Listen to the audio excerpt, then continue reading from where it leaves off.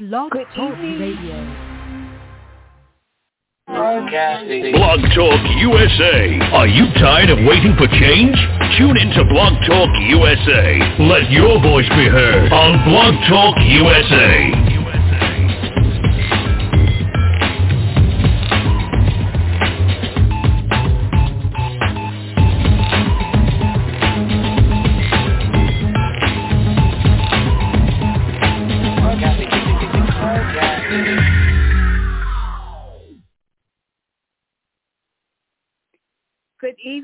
Good evening, and welcome once again to Marvelous Monday.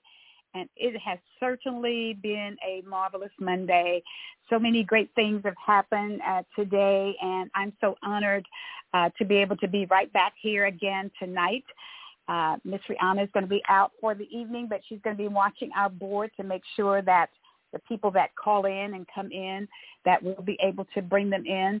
I have invited a very, very special guest in for us tonight, and so when she comes in, I want her to just send me a quick text message to let me know that she is on, and then we're going to talk about some of the things that we had in our training tonight. We had an outstanding training, but I'm not going to get into it right now. I'm just going to wait until she comes in and gives me a thumbs up that she is here. But I want to first find out if the regular team is on tonight. And so if you're on, give me a holler to let me know you're there. I don't know if Pastor Cooper is in yet and Mr. Arthur is in yet and Dr. Hagney is in yet. So if you are, let me know that you're here, because it's time for us to get busy working so that we can bring the people up to date on what is actually going on in our country. But before we actually get, first of all, let me listen up to see if the guys are on. And my special guest says she will be joining us shortly, and she thanks us for the invitation. But Mr. Arthur, are you there? Pastor Cooper, are you there? Hagney, are you there? Okay, they're not on duty yet, so we'll wait until they come on duty. It's 8:02, so it's time for us to really, really get going. But before we actually get deeper into the show, let me just say that hopefully and prayerfully that all of the amazing mothers all around the world, from East Texas to all across Texas to all across America to all across the world, had an amazing weekend this past weekend.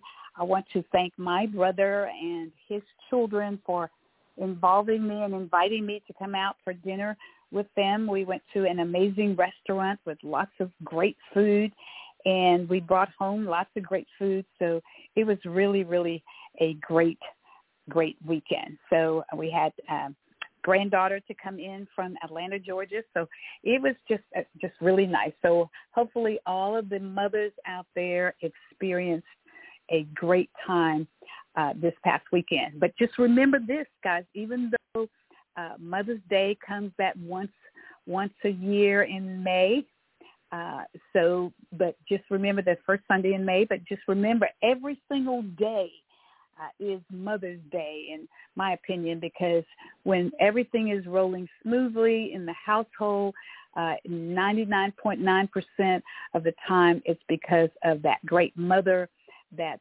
taking charge, that's making sure that everything goes smoothly. And so we salute the mothers. We're going to actually put this show in honor of mothers, because mothers do amazing work.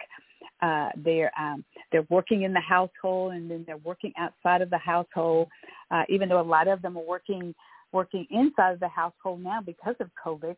And we're going to talk a little bit about that as well, because it's going to be interesting to see how the transition where we are with the pandemic and COVID-19, and how the people who actually worked in big high-rise offices around the nation, that they're going to be able to turn back to that, or they may continue that workforce actually in the home place. People have established their offices in a designated area in their home, and they're carry on. The computers and all of the data is set up right in their homes. I was talking to my nephew, and he said, I'm set up at home. He works for a major corporation with a big businesses, big high-rises right here in Tyler, Texas. We got them in various areas of the city.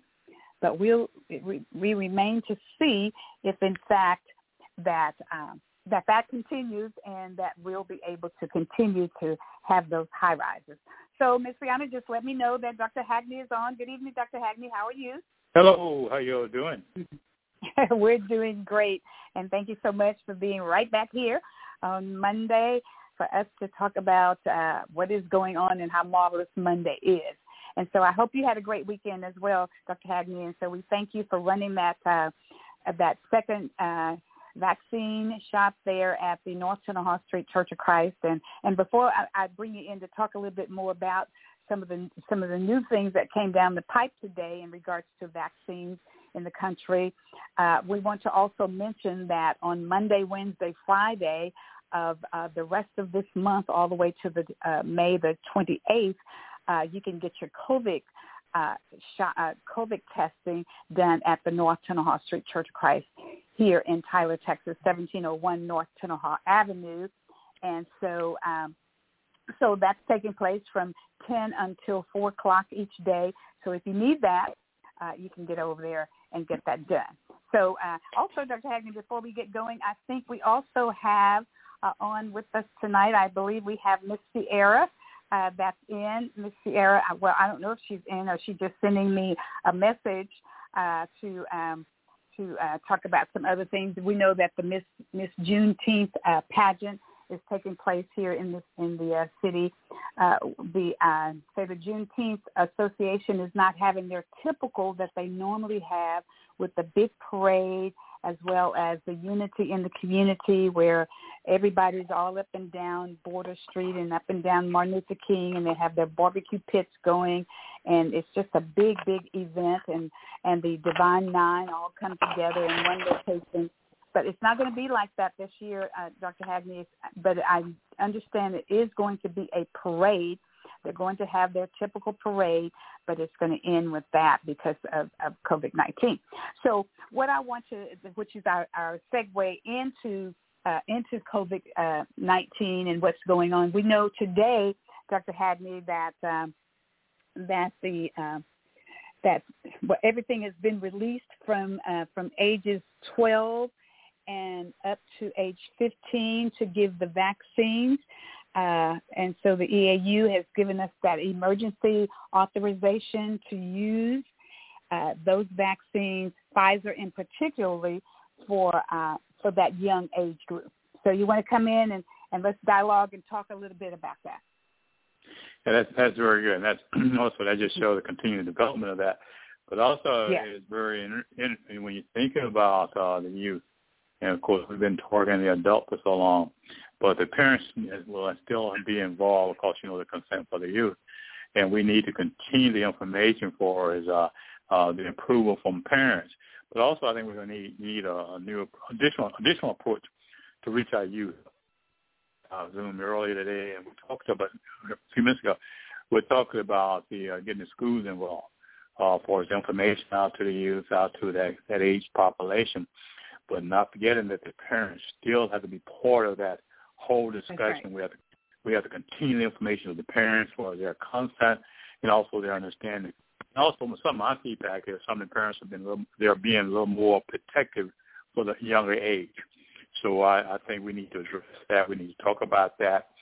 And also, we need to, with the schools, the next couple of weeks will be turning out. We need to discuss reaching the superintendents and getting them on board for that, because we're not waiting until August to start back up. So we need to start with that, and parents, and just get an informational program going this summer to reach the number of youth that we need to reach. But again, that research and understanding that this younger population and the importance of keeping the parents informed, even more informed, during this period of time when there is an increased amount of rejection. But I also need to mention that up until, I think, Monday, around 8.8% of the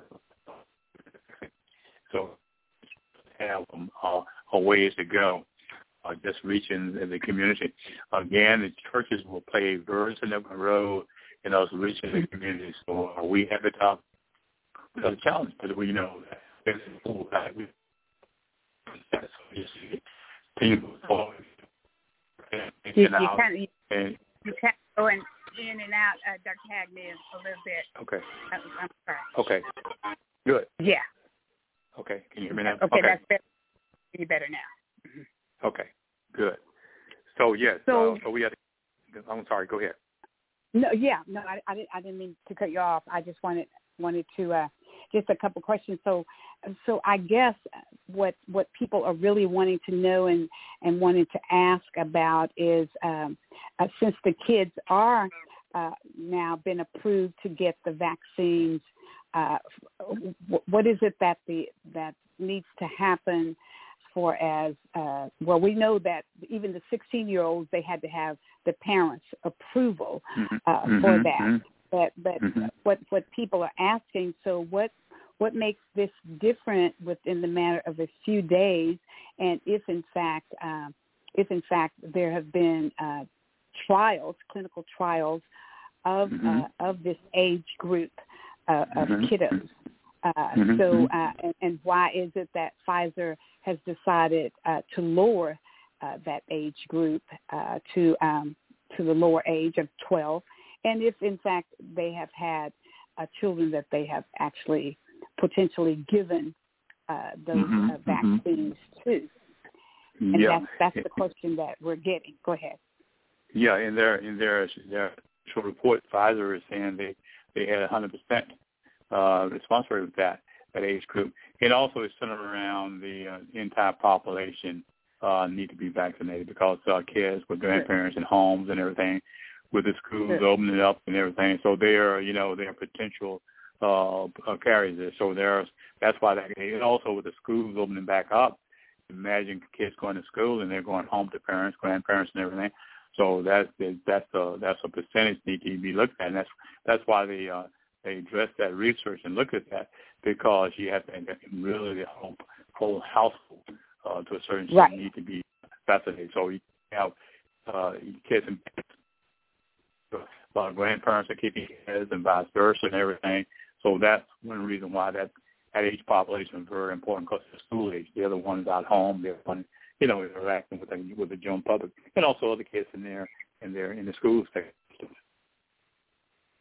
Right, very interesting. But I'm not sure that they probably have not utilized some ages a little bit further down, because but Moderna is saying that by the middle of this year that their study of the vaccine can be used in that age group, which tells me that apparently they have already been utilizing that age group, because now they're saying, that this the consensus of the FDA and the Center for Disease Control that these vaccines are safe for younger children, younger age groups.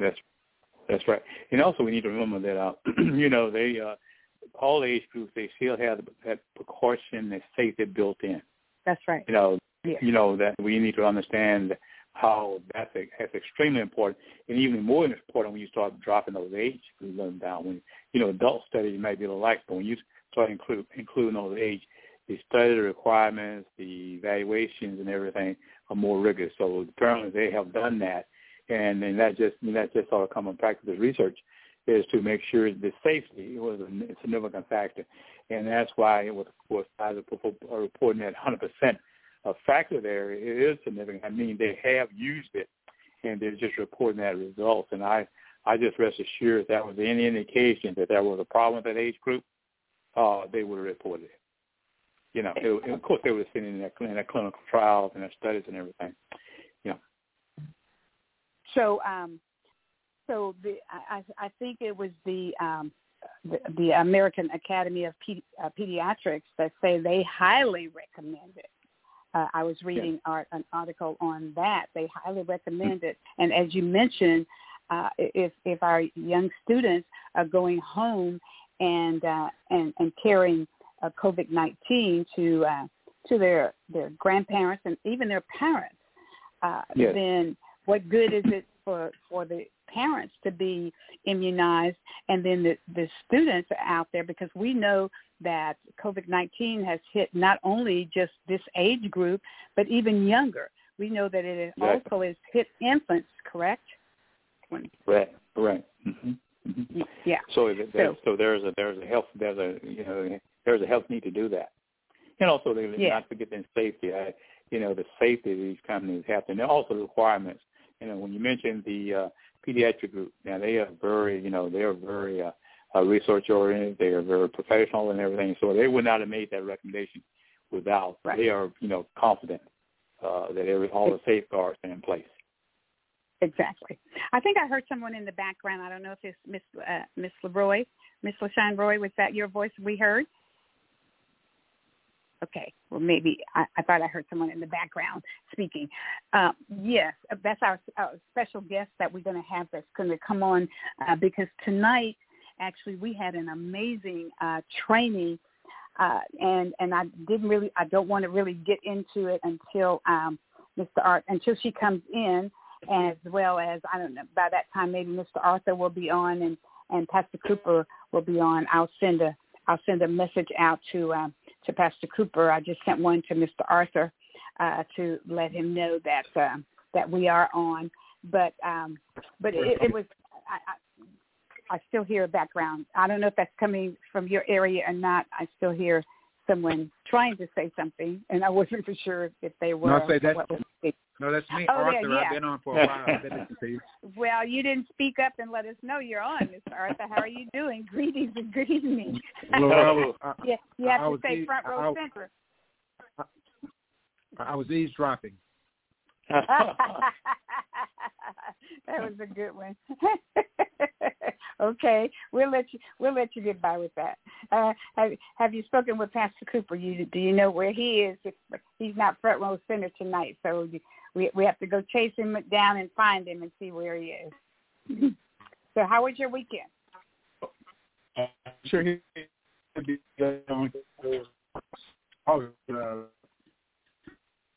careful, just type things. Trying to get HR one passed.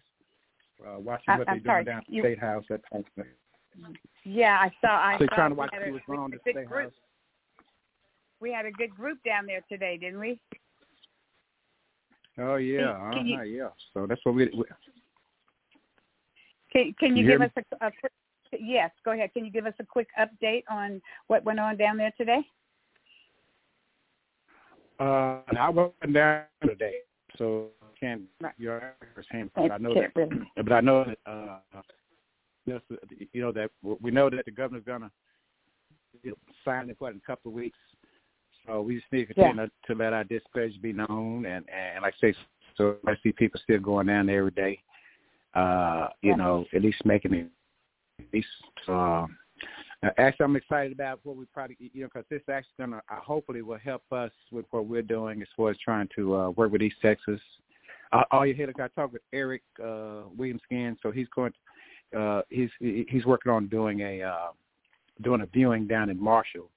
We're gonna try to get something together with Wilder. We'll see how it work out. But by community down there, he's trying to get his reparations for his. He with them finding Miriam, that's his grandmother, down in Marshall, talking about all those plantations down there. He says about 30 plantations still down there. He says that they're, they have like records of like the slave records and stuff like that. Then they got another set of records that's at these plantations called the master's records.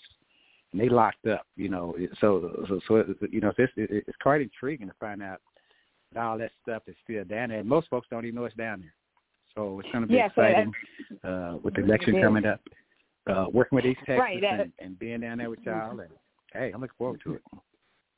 Yeah, as a matter of fact, you're correct. He called me this afternoon and was kind of briefing me on it, on what all is happening. I had no idea. I know we have one plantation that's still left here in Tyler, Texas, and that was owned by my 5 generations great-grandfather, J.R. Irwin. And so now that housing is a beautiful place that was beautiful anyways. Let me just make that clear. But what it's being used for now are beautiful weddings and family reunions and things. You can rent it. And as a matter of fact, when I was overseas during the war, I think I mentioned to you guys about this, that they had a big reunion here in Tyler, Texas, where the black Irwins met the white Irwins, quote unquote, is how they termed it. It was on the front page of the newspaper that weekend, and so they actually had the cookout out there at that plantation. But yeah, I was very intrigued by Mr. Williams' work and what he talked about later on this afternoon. So I'm going to have just a little bit of a part in that. I'm going to do some narrating and everything for that film. So we're looking forward to it. It's going to be interesting. I had no idea there were 30 plantations that's left down there. I had no idea. No, but we're going to educate and liberate, ain't we? We're going to educate and liberate. That's exactly correct. Okay. So, Ms. LaShawn, our special guest, Mr. Arthur, and I've just mentioned it to Dr. Hagney, a very, very special guest that's coming on with us tonight, and she just let me know that she is now on, and I think that her line should be wide open.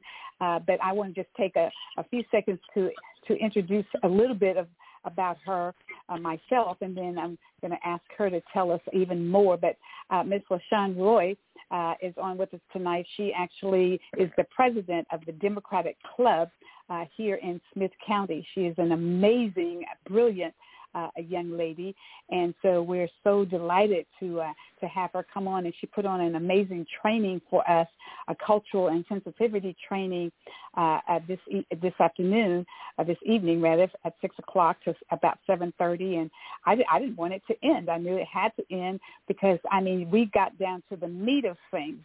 And so she brought it. Let me just say that, and it was outstanding. She has a degree in political science, and she's worked with several big campaigns in the country, and so even at the presidential level. So I say all the time, and she made this very clear. I said it was understandable, but I said about her, she's been here before, because her knowledge and her wisdom for as young as she is just outstanding. And then she went on to let us know that she was born from parents that came back into the 50s, and so that's why she has the knowledge and the experience that she has. She has personal environmental experience as well as then academic and professional experience. So, Ms. LaShawn, we want to welcome you to Marvelous Monday. We're so delighted that you're on, and part of the team is Mr. Arthur Flemings, who lives out of Dallas, Texas, and then Dr. Richard Hagney, who lives here in East Texas, and then we have more Ms. Rihanna Fizzles, as that she is out of Kentucky, and then obviously Pastor Michael Cooper out of Beaumont. So those are our part. That's our team for Monday night. But welcome to Marvelous Monday. We're so glad to have you on. Go right ahead and tell us more about yourself, and then we may have a few questions that we will ask you, or you can just tell us what. Well, I'll start by telling why I wanted to bring you in. But go ahead and tell us a little bit more about yourself, Ms. LaShawn. Thank you so much for that introduction, Dr. McKellar, and good evening to everyone else who was on. Dr. McKellar, honestly, you really covered it all. But off of what everything Dr. McKellar said, yes, it was a privilege and honor. We had a really great discussion earlier this afternoon just about cultural sensitivity training and things like implicit bias. And those things are so important. I know several of you are on here, from Dallas and some of the other Metroplex areas. But in our rural communities, we don't hear terms like that. Words like implicit bias were words that never touched my ears until I was much older. And so having those conversations are so important, and they're really an integral part of moving forward for all of us. But a little bit more about myself. I'm an East Texas native, as Dr. McKellar said. I am from the huge little town of Troop, Texas. So if you know where Tyler is, you go down 110, there's White House, and if you keep going a little bit further, there's Troop right there. You can't miss it. It's a straight shot. And so Dr. McKellar said I have my degree from the University of Texas at Tyler, and, just really am really dedicated to mobilizing people, empowering people, right, helping them realize that power of self, power of the individual, as I like to call it, and just doing everything I can and realizing that, that I can do something now, right? I don't have to wait until I'm 40 or 50 or 60. I don't have to wait until I have a doctorate degree belt, that I can have an impact, that we can facilitate these discussions, and I can mobilize people in my peer group, people younger than me, older than me, and let them know that they have a voice as well. So thank you again, Dr. McKellar, for having me on tonight. Excellent, excellent. So then let me just give a little background, gentlemen, why I felt the need to bring Ms. LaShawn on to talk about this subject, and that is that racial issues that we sometimes see or still see in our area, and in particularly that we've seen within the last few days. Now, the one beautiful thing that I liked about Ms. LaShawn's training tonight is that we were not there to bash anyone. And what I said in my comments tonight is that we all have biases, and some biases are not all bad. Some biases actually can be a good bias, and we'll get into that a little bit.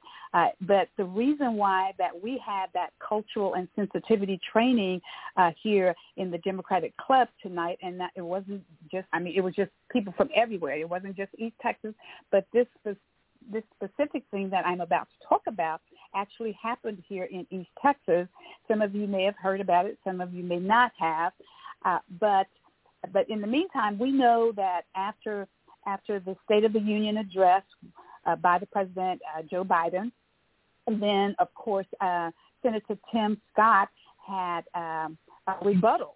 That's typical. They always have a rebuttal. And so during his rebuttal, you would remember he said that America was not a racial country. And so there was a lot of fallout about that. And then, of course, let's remember also that even after he made that comment, then the media came behind and they asked President Biden, and then they asked Vice President Kamala Harris, and they said something somewhat similar, that it's not a racial country. But we had a county chair here in East Texas that called Senator Tim Scott an Oreo.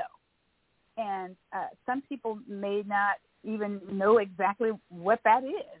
And so it's certainly a terminology that I've never heard my parents use. I didn't hear what that actually meant until I got a little older, or what people call that to be. And Mr. Arthur may have heard about it and know what it means, and then Dr. Hagney as well. Yes.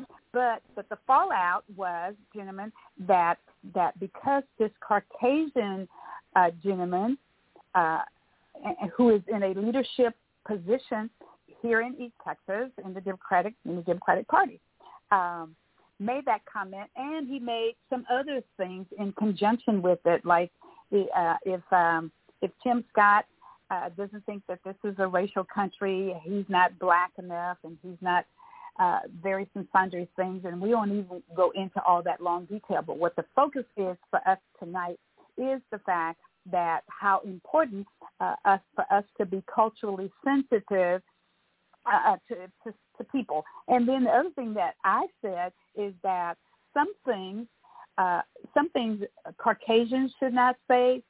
If they're going to say it, they need to say it to themselves, but they should not say it openly. And there's some things that African Americans probably should not say and should not say openly. So this gentleman said it openly, he said it on Facebook, and so it was just all out there. So because of that, Ms. LaShawn did an amazing job with our cultural sensitivity course tonight. And so that's why I wanted her to come so we can talk a little bit more about it, because we can talk about the racial impact that kind of thing could have on a certain groups. It could make some people really angry, even using the N-word, which when I was growing up and my parents told us the N-word was a behavior. That's a term that they didn't use in our household, but they said it was a behavior and not a person. So with that being said, Ms. LaShawn, if you want to come on in and just a little bit of meat of what you talked about. Shirley. Yes, sir, Mr. Arthur, go right ahead. Sure, for some context, if you would have been in that job that he was in that position or whatever, and if you would have said that, what would the fallout have been? Would it have been different, or would it have been the same? I mean, I'm just for some text at a conversation we're gonna have. Hello. Absolutely. Oh yeah, absolutely. Mm-hmm. Yes. So to answer your question, no, it would have been completely different. I mean, I wouldn't have my position or my job, whatever it may have been. There's no doubt in my mind. I don't have to sit and ponder it or analyze it. I would not have it. That's my honest belief. I wouldn't have my position or my job. And as a person of color and with other people of color on here, I think that, many folks will agree with me. Sure. And going off of that a little bit, I will say that there is this line, so to speak, of what some folks can get away with. And as a person of color, as a Black woman in America, I have to look at those things and witness those things and be like, I could never get away with that or those things, and so, just how Dr. McKellar was saying that, this man had posted it to his personal social media page and so on and so forth. No, absolutely not. There is no way, in my honest belief, in today's America, that I could have done that and still been, presumably employed or in that position in any way, shape, form, or fashion. And I'll conclude my comments with this, that, things like this have to be addressed. We have to hold people accountable when things like this happen. And for me, it's one of those things that reminds me just now how I know we're living in the time in society of where everything's being recorded. And so more people are like, oh, my gosh, it is real. It does happen. And, as I tell people, I'm like, this has been happening. My parents tell me about when it was happening. I've lived through it happening, right? And so for people of color, and especially Black Americans, we know that this is nothing new, and that's how I feel about the comments that were made by that party chair, is that this is nothing new, but now, right, it's like the proof is in the pudding, and it's like more people can taste that pudding for themselves and be shocked or flabbergasted or outraged, whatever their reaction is to it. But it's not new, but we have to hold people accountable so that it stops being new. And so I'll focus that. Okay, so that's excellent, Ms. LaShawn. Now, I just want to give just a little bit of statistics because Tim Scott said that Senator Scott said that it is not a racial country, and then we heard it from President Biden, and then we heard it from Vice President Kamala Harris. But statistics say that more than 4 in 10 Americans still believe it and still see that there's a difference between the way that Black people are treated in comparison to white people. And then tonight we heard all kinds of experiences. And look how young Ms. LaShawn is. And then we had one young as well that's right here in Smith County, and she talked about, Ms. Kerrigan Sanders talked about how she was treated, and I think she's 25, I believe, right, Ms. LaShawn, or something like that, 24, 25, somewhere in there. And she talked about when she was in the 3rd grade. Well, she talked about she started with the 1st grade, And then she went to the second grade, and then she went to the third grade. And when she was in the third grade, one of her best friends happened to be a Caucasian little girl in her classroom, and she said that the little girl was going to have a birthday party, and that the little girl told her, well, my mommy says that you can't come to my birthday party because a black folk cannot sit on our couch, on our furniture. And so, and we're talking about somebody that's 24, 25 years of age. So that's not that long ago. And so, let's just dialogue a little bit on how then, Ms. LaShawn, can we utilize your training out there in the real world when we run up against these kinds of things? Absolutely. And I think the most important thing that I'll start off with, or one of the most important things, or one of the key things to this is Jeff Williams said it really, really well earlier tonight, is courage, right? So somebody had asked the question, what about those folks who are just completely closed off? I don't think I'm going to get through to them. Is it even worth having the conversation, bringing it up? And absolutely it is. And for some of us, in some scenarios, that takes courage to do so. And again, they may not change their mind overnight. It may not be over the next week. It may not be over the next 10 years. But just like I said earlier this afternoon, I'm like, you never know. That may be the last thing that person is thinking about as they lay down to sleep, or that may be the first thing, your words may be the first thing that comes to mind when they wake up the next morning. So just having the courage, first and foremost, to have those conversations, right, to address those issues and bring it up. And then secondly, right, and you touched on this a little bit earlier, Dr. McKellar, right, that implicit bias, right, realizing that all of us, no matter where we come from, do have implicit bias. And it's implicit because oftentimes we're not aware of it, right? It's just little things, that we were told or shown, especially, if those things start at childhood while we're growing up, so on and so forth, that this is normal, this is okay, that's not normal, those people are bad, so on and so forth, that we take with us into adulthood and that we carry around with us unconsciously, but they're there, and they do affect how we interact with people. So first and foremost, acknowledging that we have those implicit biases, and then from there, because as you noted, Dr. McKellar, there are some that are good and help us, but there's also some that are not so good. For those ones that aren't so good and that are negative, that once we realize that we have them, that we work to address them, right? We work on how do we overcome those things. And so those are the two things that I highlight and pinpoint that are key in this. Very good. Well, let me tell you, gentlemen, what I said. Yes, go ahead, Mr. Arthur. I just want to say that. Are you 30 yet? Are you 30? If you don't mind me asking, are you 30 not years old yet? Not quite. I want to mention your precociousness and your wokeness, because usually, like folks don't, folks can't see that type of stuff. Nowadays till they during their 50. So, so continue to do what you're doing as far as have people all that. But what I want you to know is that that all that you talk about, the way people feel and all that kind of stuff, is part of the indoctrination system that goes on our educational system. So we are educated into these positions. And so and that's where we have to go and undo, scale, all that you talk about. So we're doing some things like that.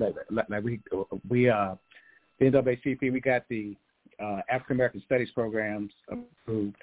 But here, people have to, in the districts, they have to go, black folks got to go and ask for them. They can't tell you no. They have to do it if you go and ask for them. But so we're going to have to do a little bit more publicity on that. But basically, that's where you're going to have to undo all that stuff, because that's where all the stuff is done. Like you say, when you're third grade, and all that kind of stuff. Yeah, that's where it's did at. And so we need to really work on that. So right. On your list. I think you can so what you're saying is, and I know, Dr. Hagman, we're going to bring you in next, but what Mr. Arthur is saying is that we have to work on our children very early, because, see, our children learn this behavior. They learn this behavior from us, right? And so that's taught behavior, you know, and people get their biases from different places, right? All kinds of places. They get it from at home, they get it from in the workplace, they get it from their school, whatever. But go ahead, Dr. Hagney, with your comments. Back to our task force. One thing we've identified with the task force, all those areas that are involved. People, you know, we're dealing with an octopus. You know, we just leg, and that octopus, and the problem is solved. But they're out there. So address this issue. We see this with our task force in healthcare. You mentioned the youth, everything. That's why we put the task force together, because we have these biases all across the system, whether it be education, and even is extremely in healthcare. So in agriculture, criminal justice. So we have to attack this all across the face. We put really strong evidence in healthcare. The equity and disparity we accept in American healthcare illuminates all what we're talking about. And what's interesting, we begin to identify some things that occurred in healthcare, not disparities, that occurred on the plantations. The thought process.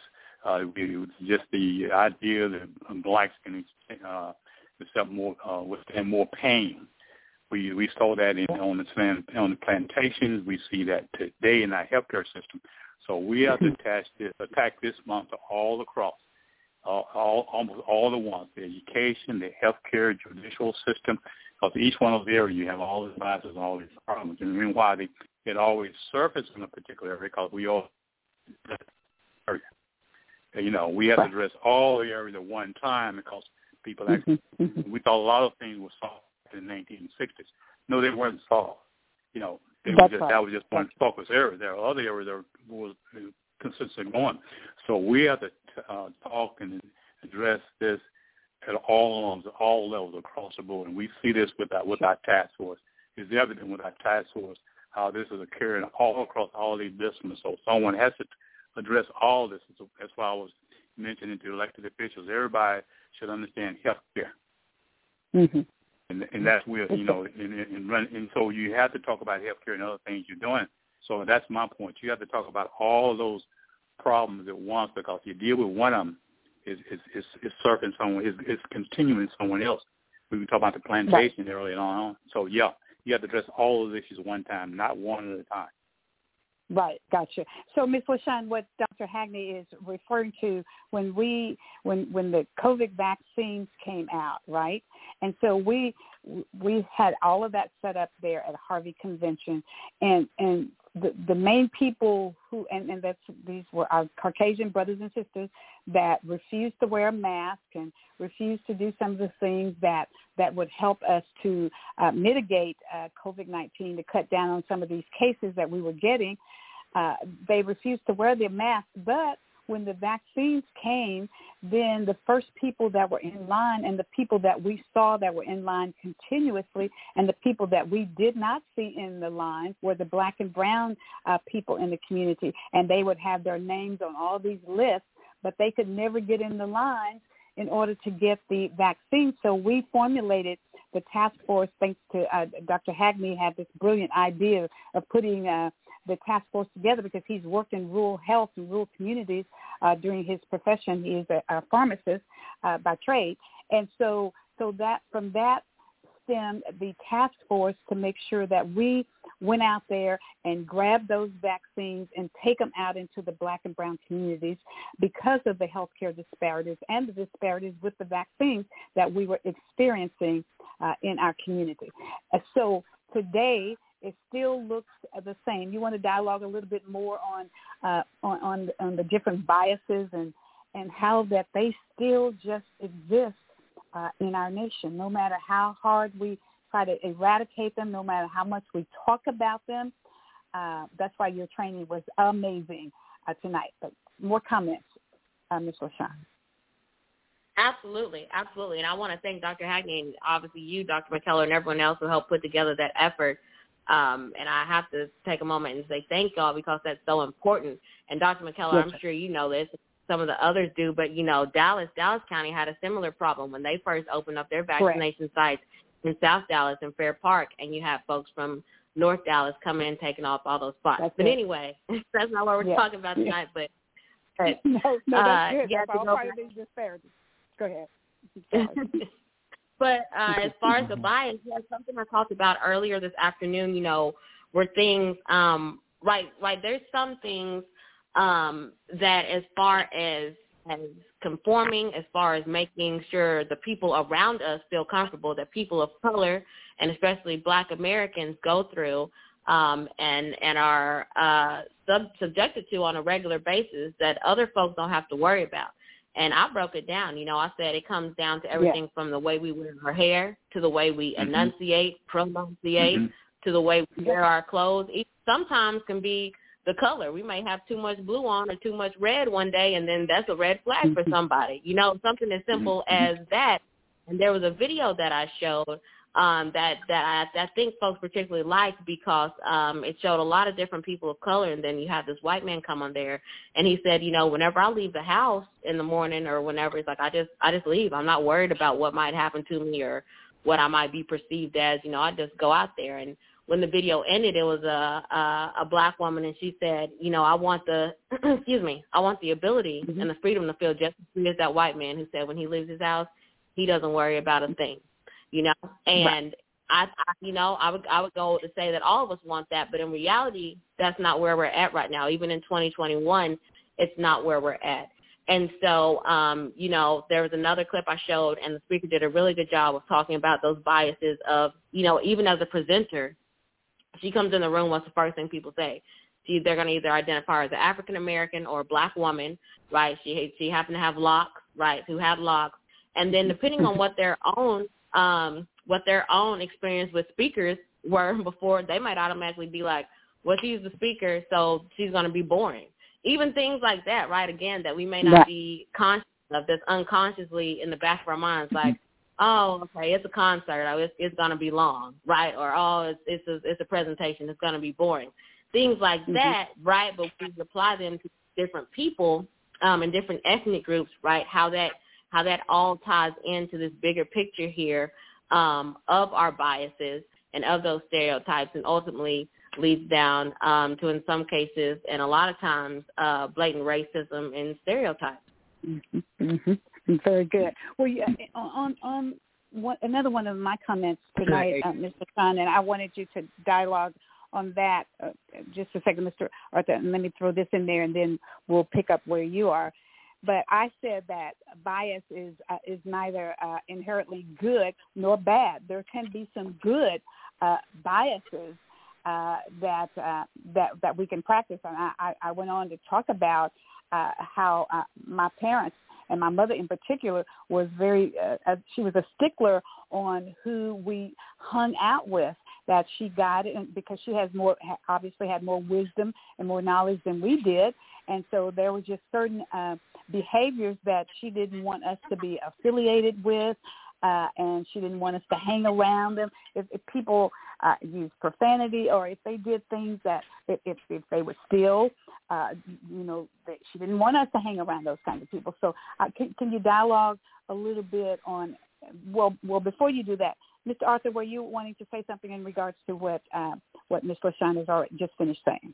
Just want to talk, because she said a larger picture, and it made me think about when I was NAACP president. I did an interview Channel 5 with, it was like Drew Pearson, and it was a police guy, and so anyway, so we were talking, and I mentioned about implicit bias, and then so the police guy, he was and then started talking, and so Drew, we started talking about, I said, well, Drew, I got all the fame. I said, everybody, because everybody loves Drew. Why you ain't know all the fame? And then some years got it. Right? That's Drew to squabble with, when Jerry Jones came in and took over the league, he franchised everything. Drew the only one that fought him, and he won.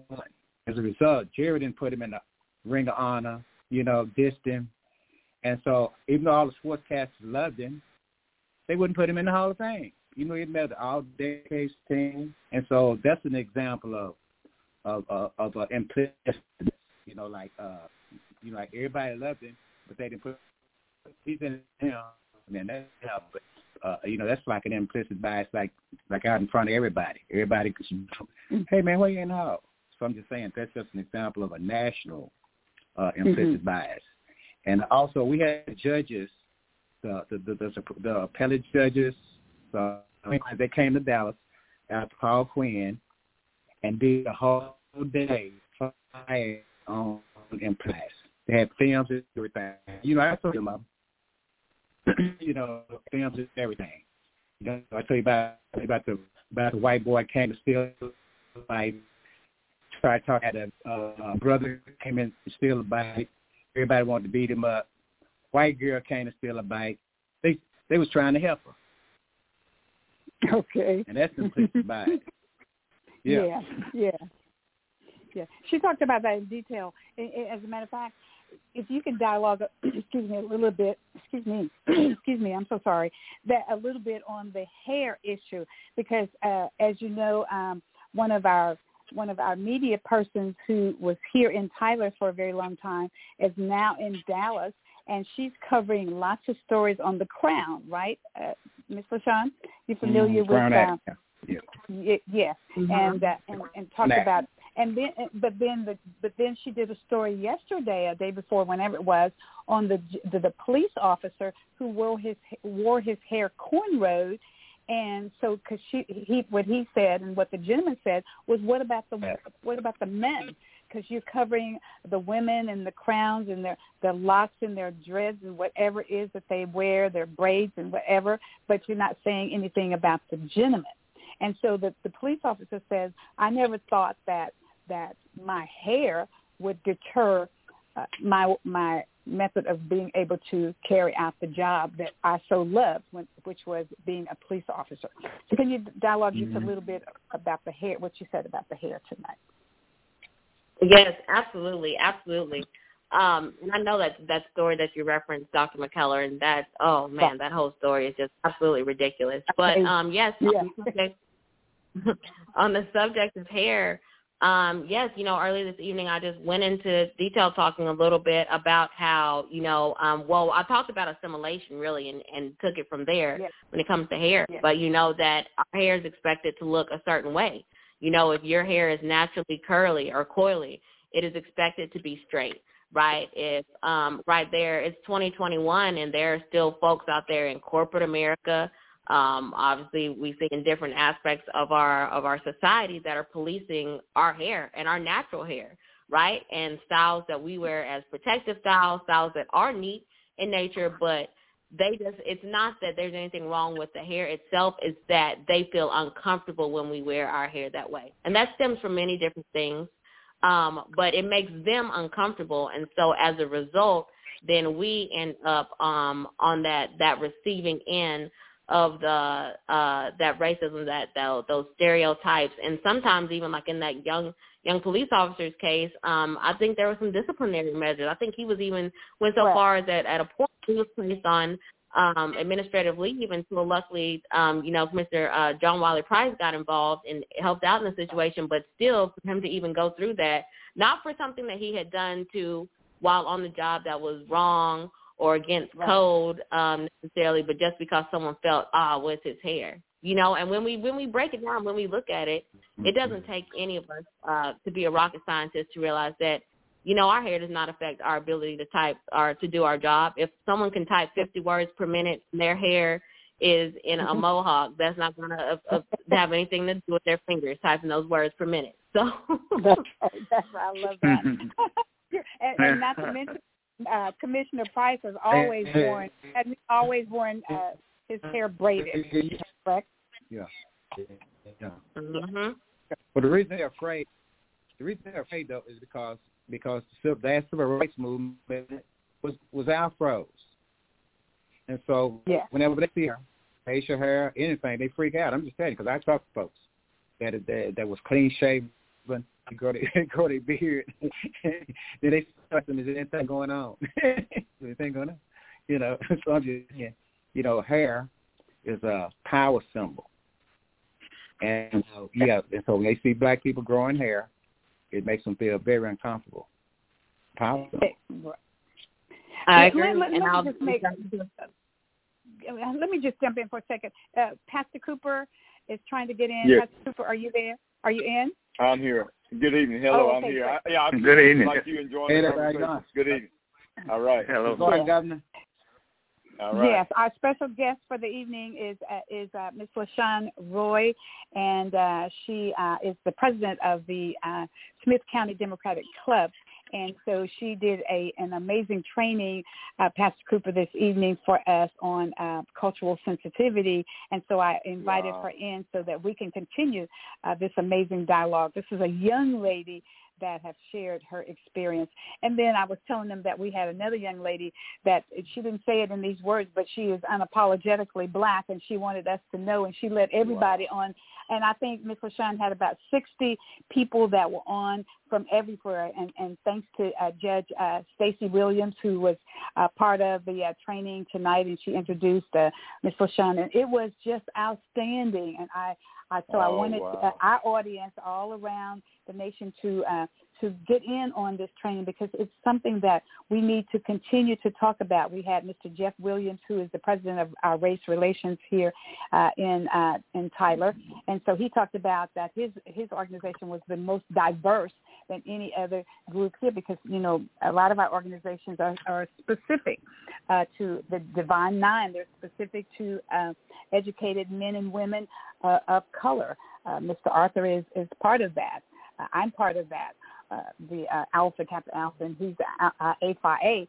And but that group is composed of various and sundry religions and ethnicities, of just all kinds of culture that is a part of that race relations. So race relations is really important, and that's why we want to continue to have a dialogue, even though we've been having this dialogue for a long, long time. And that's the next thing that I want, and Pastor Cooper may have some questions for you, Ms. LaShawn, but let me just say that we've been having this dialogue for a long, long, long, long time. And so at what point in time, the people are saying, at what point in time can we just put that on the historical burner, and or will we have to continue to talk about these things for the rest of our lives? I talked about the first time I really experienced real racism is when I went to Tyler Junior College. That was a little while ago. And so here we are, and then you're in the 21st century in 2021. You, as a young woman who is not even 30 yet, is talking about what you have experienced.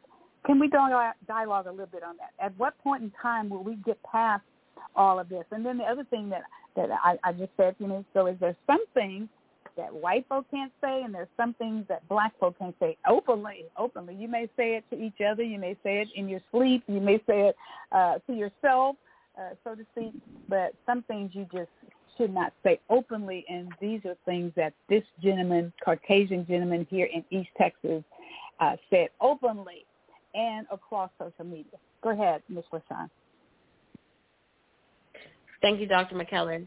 To the first part of what you asked, I'll say simply that when people stop avoiding the conversation or stop ignoring that the problem exists, that's what it's going to take first and foremost, is that more people, and not just people of color, right, are going to have to acknowledge, hey, this is real. This is not something that's just made up. This is not something that's just in history books. This is not something that, I don't know, that they're just whatever coming up with. This is real. So first acknowledging its existence, and then like I spoke about at the very beginning when I hopped on this evening, right, courage, having that courage to be part of those conversations, saying, hey, you know what, this conversation does make me a little uncomfortable, but it's important to have it because for me to better understand, for me to better change the way that I interact with people or I treat people or I perceive people, right, this is what it's going to have to take. I need to listen to this conversation, or I need to be part of this conversation. I think that's what it's going to take. And, I wish I had a timeline for exactly how long that would be because it has been a while and we're right in the middle of it and still it continues on. But I think, those two things are paramount. First and foremost, acknowledging that, hey, this is real. This is not just something that we can, close our eyes and blink a couple times and magically will go away. And then 2, having that courage to be in those spaces where, they're going to feel a little bit uncomfortable, and that's just the nature of the beast, so to speak. They're going to get a little bit uncomfortable. However, we have bigger things more than their level of comfort. And that is also another hurdle that's really big, because a lot of times for these folks that believe these situations and these problems and these stereotypes and racism and so on and so forth don't exist, these biases don't exist, right, for them to admit it and then say, I'm willing to be uncomfortable with it, that's a whole another conversation. Because people in general, right, hate being uncomfortable. And I'll say that people in power especially hate being uncomfortable. So anytime that they have to confront something that they have been avoiding, have been running from for generations, for centuries, decades, so on and so forth, that's going to be a tough one. But if we can ever get to that point where we have more people who do have that courageous spirit, who are willing to be part of the conversation, who are willing to say, again, this makes me uncomfortable, but this is about more than my comfort. This is bigger than my level of comfort, right? There's a bigger picture here. Then I think that hopefully, right, we can start to hopefully move on from this chapter. But that'll be, I don't know. Your guess is as good as mine, Dr. McKellar. Yeah. Well, I'm going to throw this in there, and then I'm going to go back to Pastor Cooper, and then we'll go to wait just a minute, Mr. Arthur, just a hot second, please. We're going to go to Pastor Cooper and give him an opportunity, then back to Dr. Hagney, then we'll come to Mr. Arthur. But this is what I want to say. I think that when people stop saying this, and you guys can tell me what you think, when they stop saying, I don't see color, then I think we can move on to the next step. But when people tell me I don't see color, and I say, well, you must be blind. You don't see color. Because we all see color, right? We all see color. Pastor Cooper, I don't know if you have any questions that you would like to have or any comments for Ms. LaShawn. Well, I'm just speak up real quickly because I had to go all the way back to Dr. Hagney. I've been listening that long. And the disparities in our communities are in healthcare. Matter of fact, I already put him on assignment. He don't know. He thinks he's retired. But as I become governor of this great state of Texas, he's going to be on special committees because we're going to have these pharmacies in these areas that they call pharmacy deserts. Matter of fact, today I got my second shot. Applause, claps everywhere because everybody, I want to encourage you to get your. Yes, I did. Got my second shot in Silsbee, Texas. I went on CVS, and they showed me, I went all over the state of Texas, and Silsbee was the only place that had it available. Let me tell you this. They're not advertising. They're not telling you this. They were doing, I knew the young man. I did some business with him, and he told me, I said, Dylan, give me an inside scoop. He said, Pastor Cooper, he said, we were doing shots up to 500 a day. He said, we went down to 200, we're now down to 50. But they're not advertising that you can literally walk in. You can walk in Silsbee, Texas right now at the CVS, and they have shots available. I was in there 5 minutes. I had to sit longer than I had to wait for the 15 minutes for them to watch me, and he waved and let me go on by my way. I'm not sore. This is my second shot. I feel great. I have no fever. I have no side effects. So, Dr. Hagney, thank you for your work. Continue to do your work out there. Now, I have I have a question for our young lady. Thank you. Thank you for that workshop today. Tell my sister Judge Williams hello, Stacey Williams hello. She will be our Supreme Court judge. If I have anything to do with it, are we going to appoint her somewhere else? So they better elect her, or are we going to appoint her? So with that being said, there you go, amen. With that being said, how long will it be before we can use this new Crown Act in our schools to defend our young ladies and hopefully our young men with their issues of racism in the schools? When will that act be available? You know? That is a great question. I do not know the exact of when it will be available. I don't know if Dr. McKellar knows, but hopefully it's ASAP is my hope, ASAP. Okay. Well, I know it passed, and I just want to know because we need to start informing people because a lot of times these laws pass and people are uninformed and they're still going about their business the same old way and don't realize that they have help. Great. Okay. Excellent question, and I'm gonna give it to you. right now. But we'll go to Dr. Hagney and then Dr. And then Mr. Arthur, and then I'll give it to you in just a few minutes. Go right ahead. Okay, that's good. It's excellent. We have to have the conversations, and that is so true. And definitely you have to workshop. But yes, we need to have the conversations across the board. As I said earlier, it all has to be involved. And also we have to not be afraid, the courage to do that. And until we address at the timeline when it's happened, it will be, no one knows. But once we start doing these things and recognizing areas where we have responsibility, and also speak out. We talk a lot about healthcare in areas, but we need to speak out and recognize. And because too long we've been quiet about it, a lot of things been occurring to us. But we see that we be able to speak out and address the issues, and I think that's where we'll gain a lot of respect. And first of all, we have to have a knowledge about the issue that we're going to speak out about, and that's when we'll gain that respect from whoever listens to us. But that means starting with the good information, the factual information. We need to have that, and then involve the conversation. Awesome. Yes, Mr. Arthur. Yeah, Shante, you can help me with a current issue. Give me some free services tonight. You can help me with a current issue that I'm having in this area. For the last few days, I've been seeing pictures of Serena Williams. Right now, they say she's bleaching. Now I saw it I knew she looked a little pink, but anyway, they say she's bleaching, right? And so, I'm from the old school back in the day when folks bleached, right? That was a thing, right? So bleach was. So now she's bleaching. So I'm trying to figure out, how should I be? Okay, like I'm fitting something. I'm trying to put it into a category. Well, how should I be feeling about that? Serena Williams, one of my sheroes. Bleaching.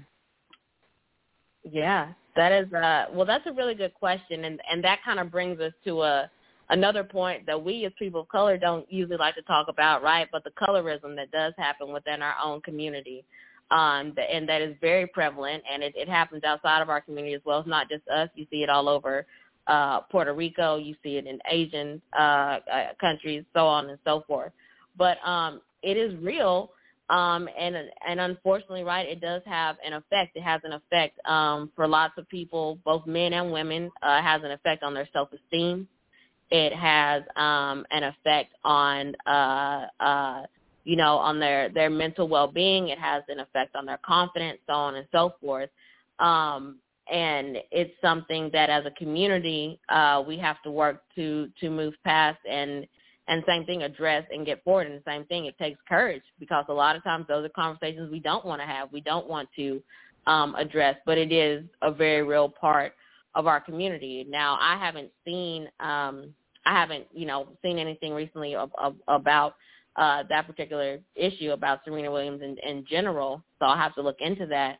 But, with that being said, again, right, with the word of the night earlier was sensitivity, right? It was cultural sensitivity training. And so even with this, right, having that sensitivity when approaching the subject or talking about the subject, but also having that courage in realizing that, whether it is something that she is doing or, it's not, that the things like bleaching, skin bleaching, and colorism and so on and so forth are still prevalent in our community.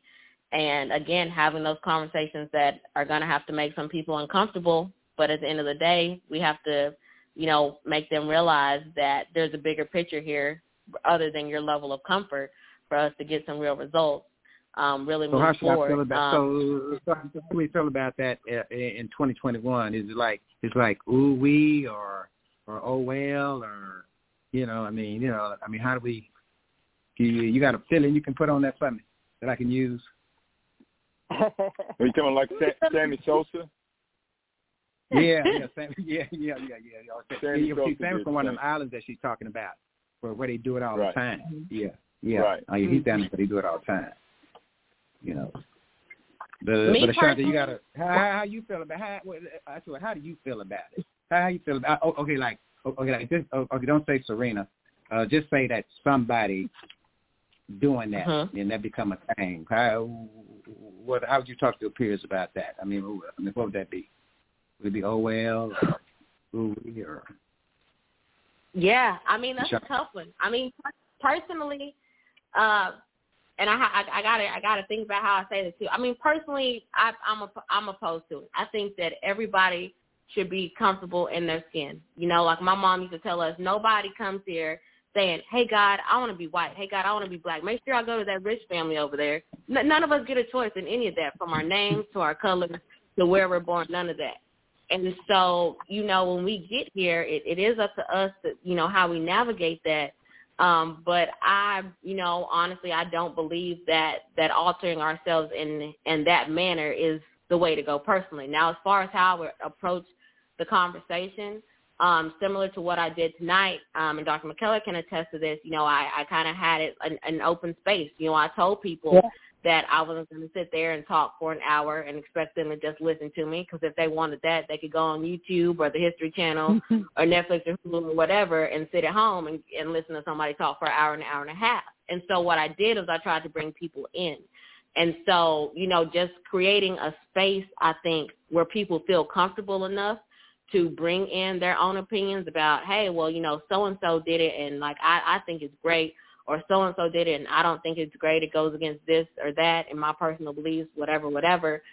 Creating that space is really good, because I think once you create that space and people start to begin to feel comfortable, right, sharing their ideas and thoughts and opinions on the matter, then you have people wanting to come back into that space again, right? And from there, you can get into the deeper discussions, like, I don't know, like, is it ethically right? Is it morally right? Whatever, however you want to take it. But I think the most important thing, I would say, Arthur, is just creating that space where people feel like I'm not being talked at, I'm being talked to, but I can also talk back to whoever is talking to me, creating room for that dialogue to happen around that topic, especially sensitive topics like skin bleaching. So that would be what I would say.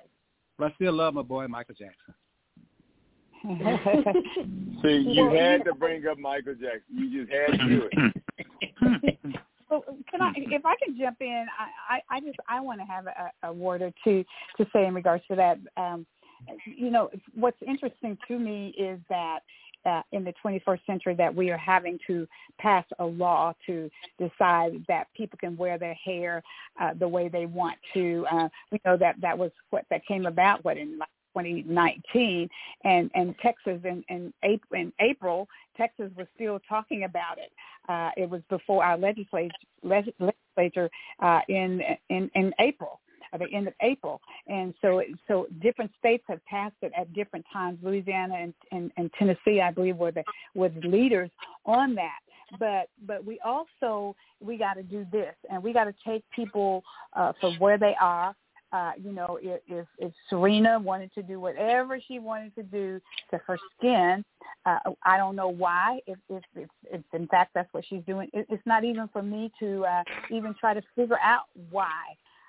Black dog, white dog study. Black dog, white dog study. Yeah, and right, that's why I say you got to take people from where they are and what they dealt with.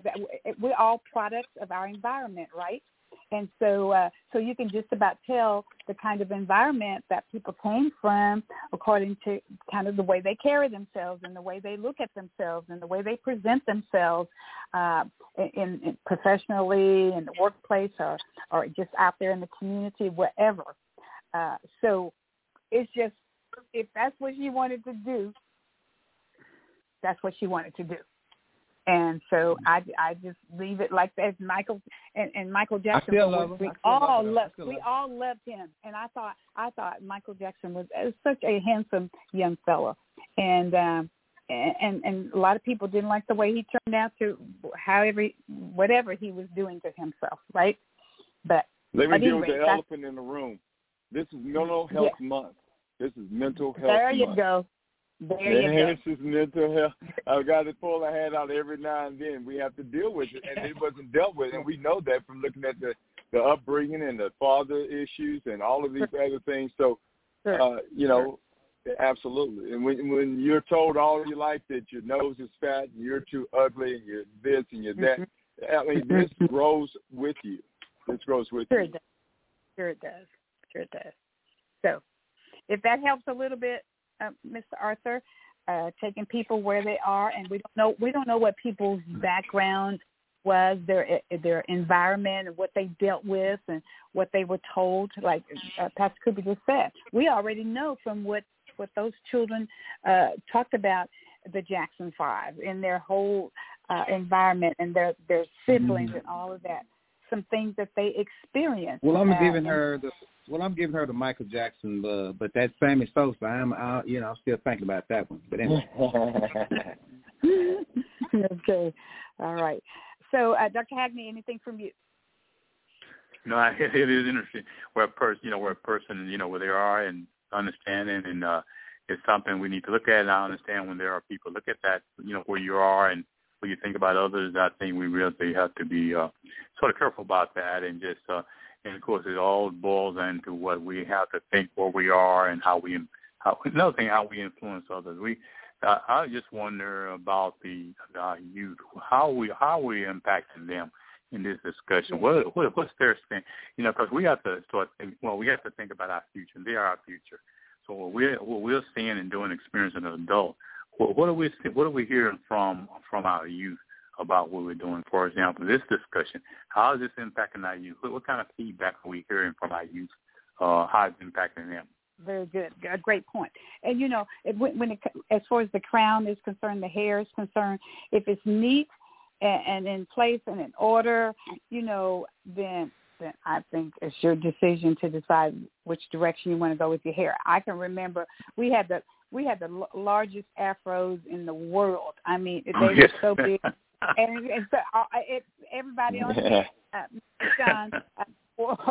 And you scared the world. Huge. So that was right in place. But guess what? And they're coming right. They're circling back around again. So fads and people called it a fad. My parents called it a fad. There's a fad in, fad out. You circle back around and you'll take a blow dryer. It's called movement. It's called movement hair. Mm-hmm. Movement hair, yeah. My mother used to say, you'll get that blow dryer and you'll blow that hair straight back out, and then you'll curl it and you'll go on, whatever. But at any rate, so that's that. So, any more comments that you want to share with us in regards to cultural sensitivity, Ms. LaShawn? This has just been outstanding. Oh, I know what I wanted you to address. I want you to talk a little bit about. You talked tonight about when people walk into the stores and or when you get on an elevator, when a black man in particular gets on an elevator and the Caucasian woman grasps her purse because that stereotype that black folk are thieves and they steal everything, and then you brought out something beautifully, and that is you go into a market and you just buy a pack of gum. Tell us about that. What should we do? And it's unfortunate that we have to teach this to our children, but this is the world we live in. Go ahead, Ms. LaShawn. Absolutely, Dr. McKellar. Yeah, so to that note, again, just touching on that implicit bias and that things like that, like the woman who grasped her purse and moved to the other side of the elevator if a black man happens to join her. Some people even again, will go out of their way that if a black person or even a group of black people is walking down the street on the sidewalk, they may choose to walk in the street just to avoid not having to go to one side or the other to walk around them on the sidewalk.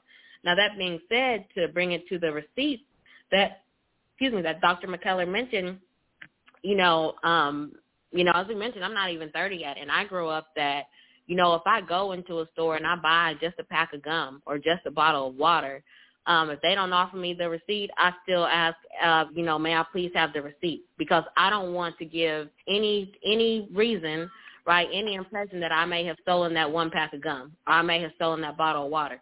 Same thing. If I can get a bag, they don't offer me a bag, may I please have a bag? Because I don't want to be seen walking out. The receipt may be in my purse, but the gum may be in my hand, and I don't want to give the impression that, I stole that gum or I stole that water. As incredulous as that sounds, right, these are things that, that my parents taught me. And so, as we can see between like mass but, police brutality and different murders and stuff across the country that are obviously still relevant for our time. These are, quote unquote, the rules that for many Black Americans, both young and old, that we still abide by, just to make it safely home to our families at night, just to, not be the victim of, police brutality or discrimination or stereotypes, or just go through the hassle.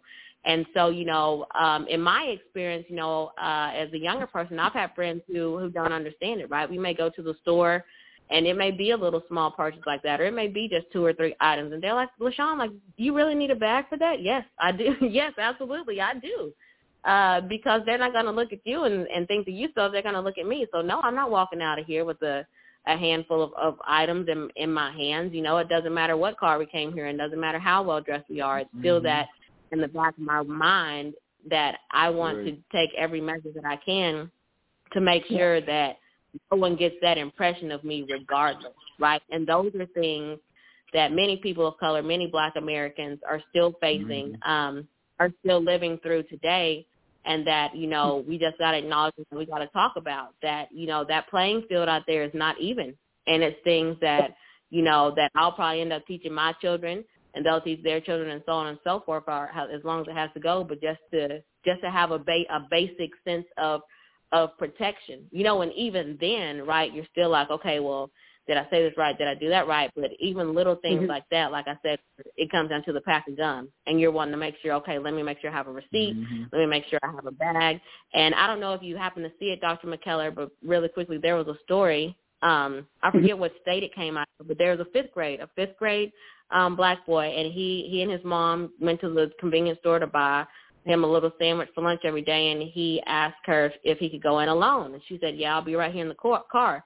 He went in, came out, and right there, security accused him of stealing the sandwich. Yep. Now, luckily, same thing. His mom had taught him the same thing, keep the receipt. But, yeah, so, I mean, it's just one of those things that it does happen, and it's we still have to try and prepare ourselves for that, not only, as one of you mentioned earlier, not only mentally, right, but, take those physical precautions, just making sure you have the bag, have the receipt, and so on and so forth. So the little fifth grader had his receipt. Yep. Is that what? Yes, thankfully. And all they offered him was a credit of $25 to apologize. Wow. That's I tell young cashiers. I tell young Black cashiers all the time, and that's something I have to repeat all the time. They say, "You want a bag?" I say, "Always give a Black man a bag." Yes, I want a bag.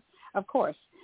But let me I have one final thing, and maybe the gentlemen have some final questions or comments that they want to make in regards to this. But since we're talking about this racism, we know we can even double back to when President Obama became president of the United States, and we know how he was treated. We know how his wife was treated. And these are people at the highest position in the land. And we know what she was called and just all kinds of things. And then we know Mitch McConnell said, I'm going to make him a one-term president. And so he dealt with all kinds of issues. But let's fast forward a little bit.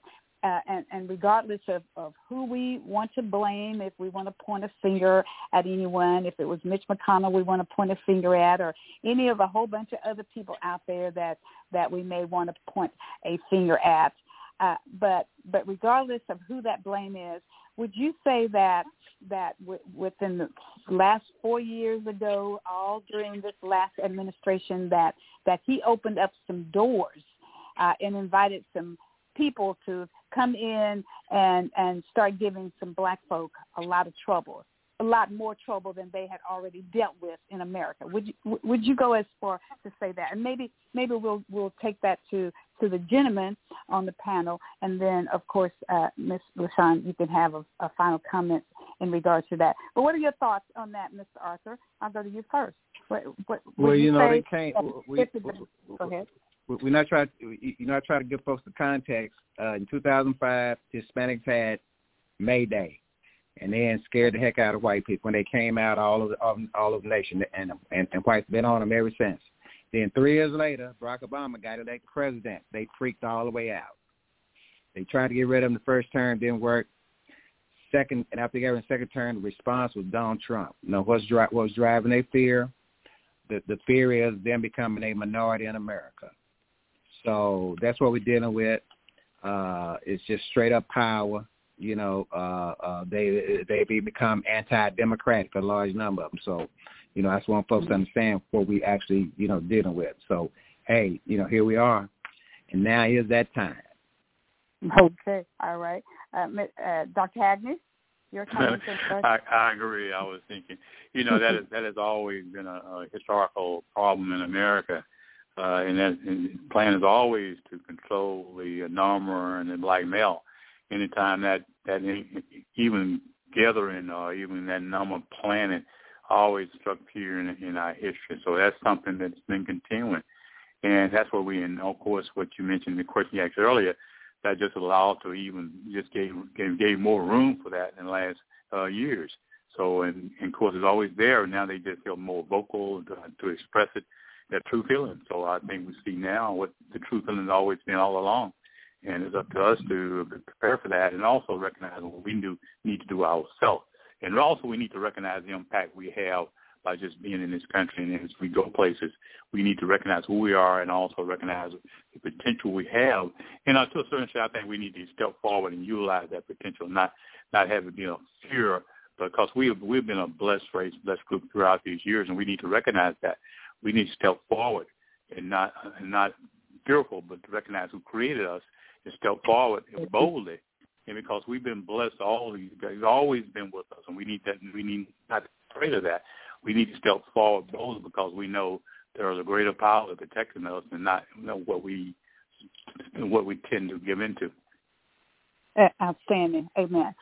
Yes, Pastor Cooper. Well, it's amazing. I was just looking at something similar to this today, and I mentioned this on the show we had before. I'm okay. People waving me all day long in my neighborhood. I'm the guy that lives on the corner, and they love waving. But when your mail ends up in my slot, I have to come to your door and knock. Well, they don't recognize me because I'm too up close and personal. So that there's a nervousness that exists that is systematic. So when we use this phrase systematic racism, well, it's a system. It goes all the way back to when it said "we the people." Well, black male was not included in that.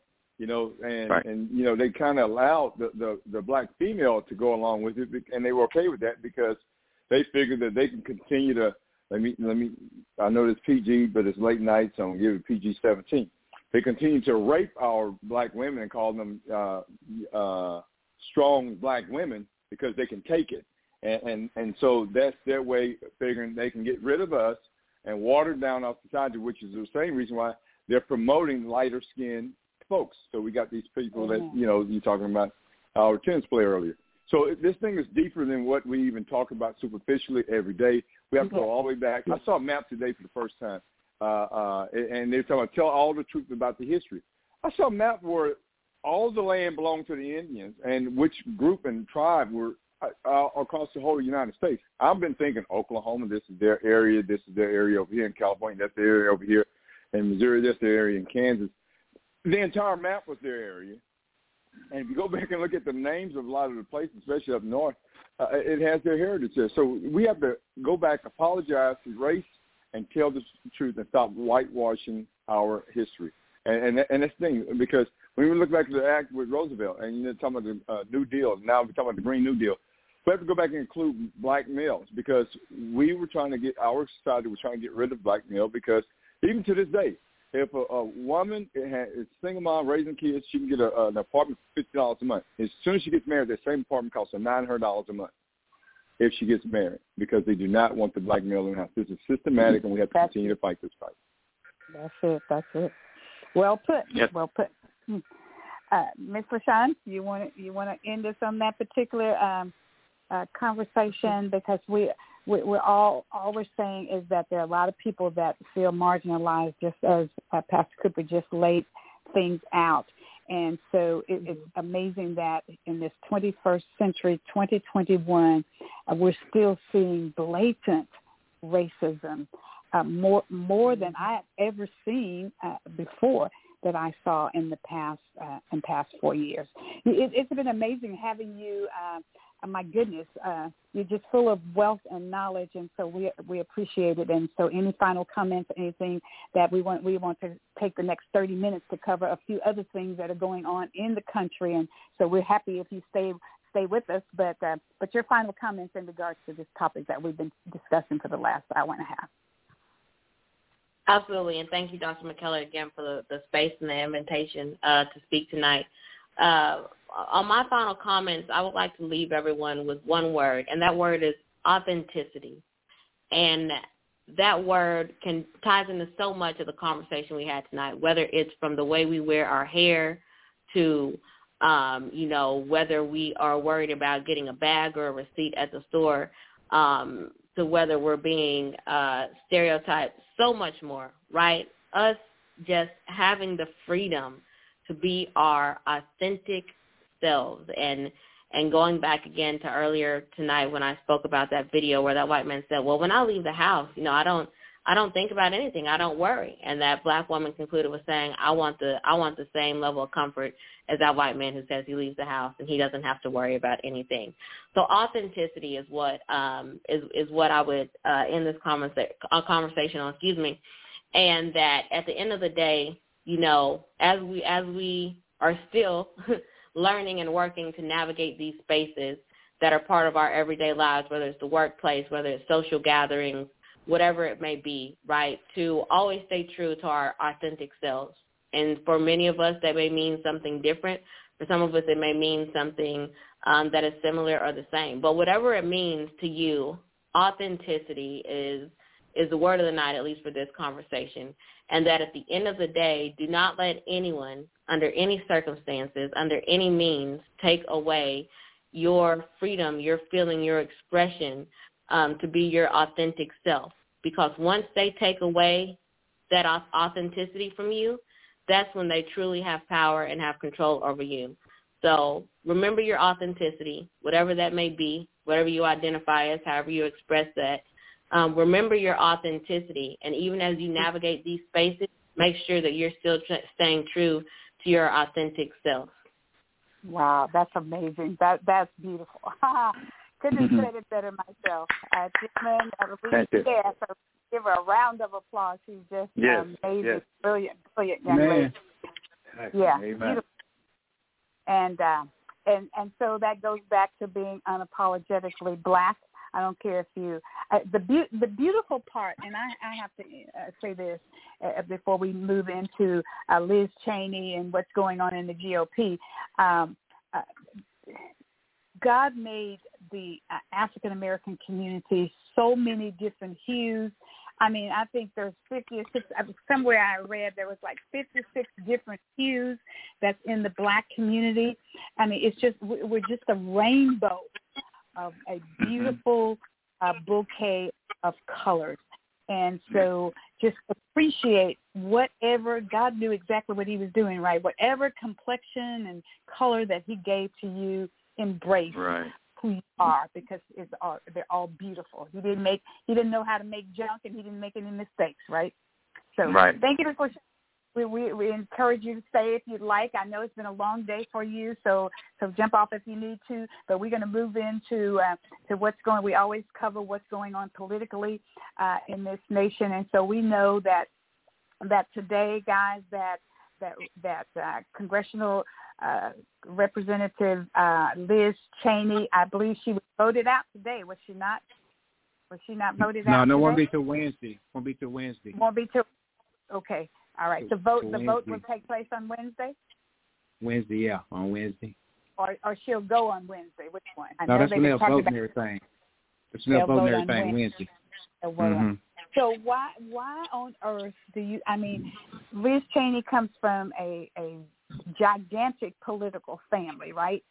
I mean, she is known, her family, her father is known to everybody in this country and this world. And so here's somebody that is standing up to say, look, these votes have been counted over and over and over and when they come back, they're the same, or President Biden may have a point or so more. So at what point, guys, I mean, this is really a serious issue, in my opinion, because look how we're tying. We have so much going on in this country, but look how we're tying up our congressional system and our House and all of these committees, how we're tying up, trying to get rid of a lady that said that she believes that the count was correct and that President Biden won the election fair and squarely. Any comments from any of you in regards to that? Well, actually, it's about time. That's a fight. We're watching the internal civil war. They not holding up nothing, but they not holding up nothing but they self. They need there's some they've decided that they're not going to be the Republican Party no more. That means a good chance won't be no more Republican Party. Now there's another group that's forming. They're going to come out this week and to be in other words like the regular Republicans, I guess. And so they're going to be fighting for a while. So actually it's an opportunity for the Democrats.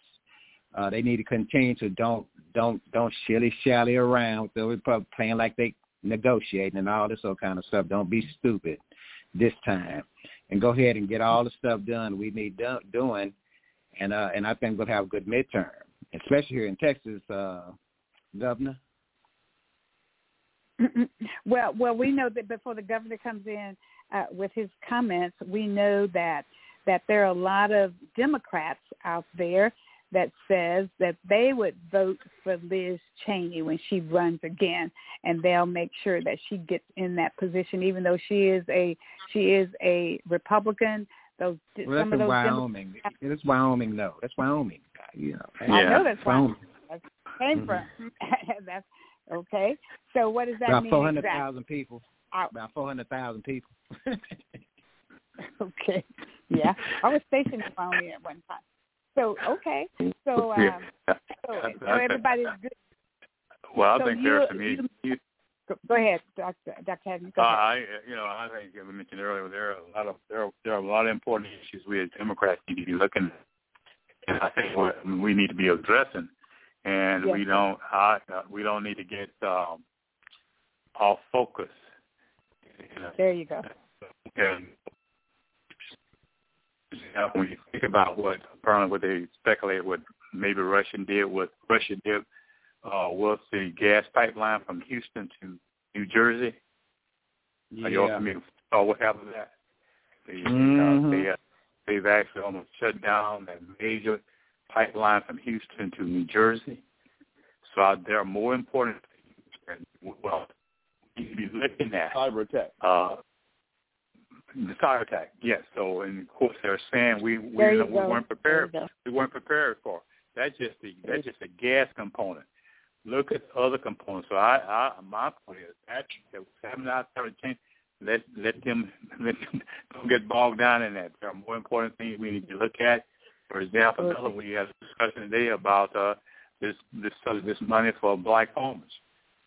And there is a discussion that it may not be specifically for black farmers.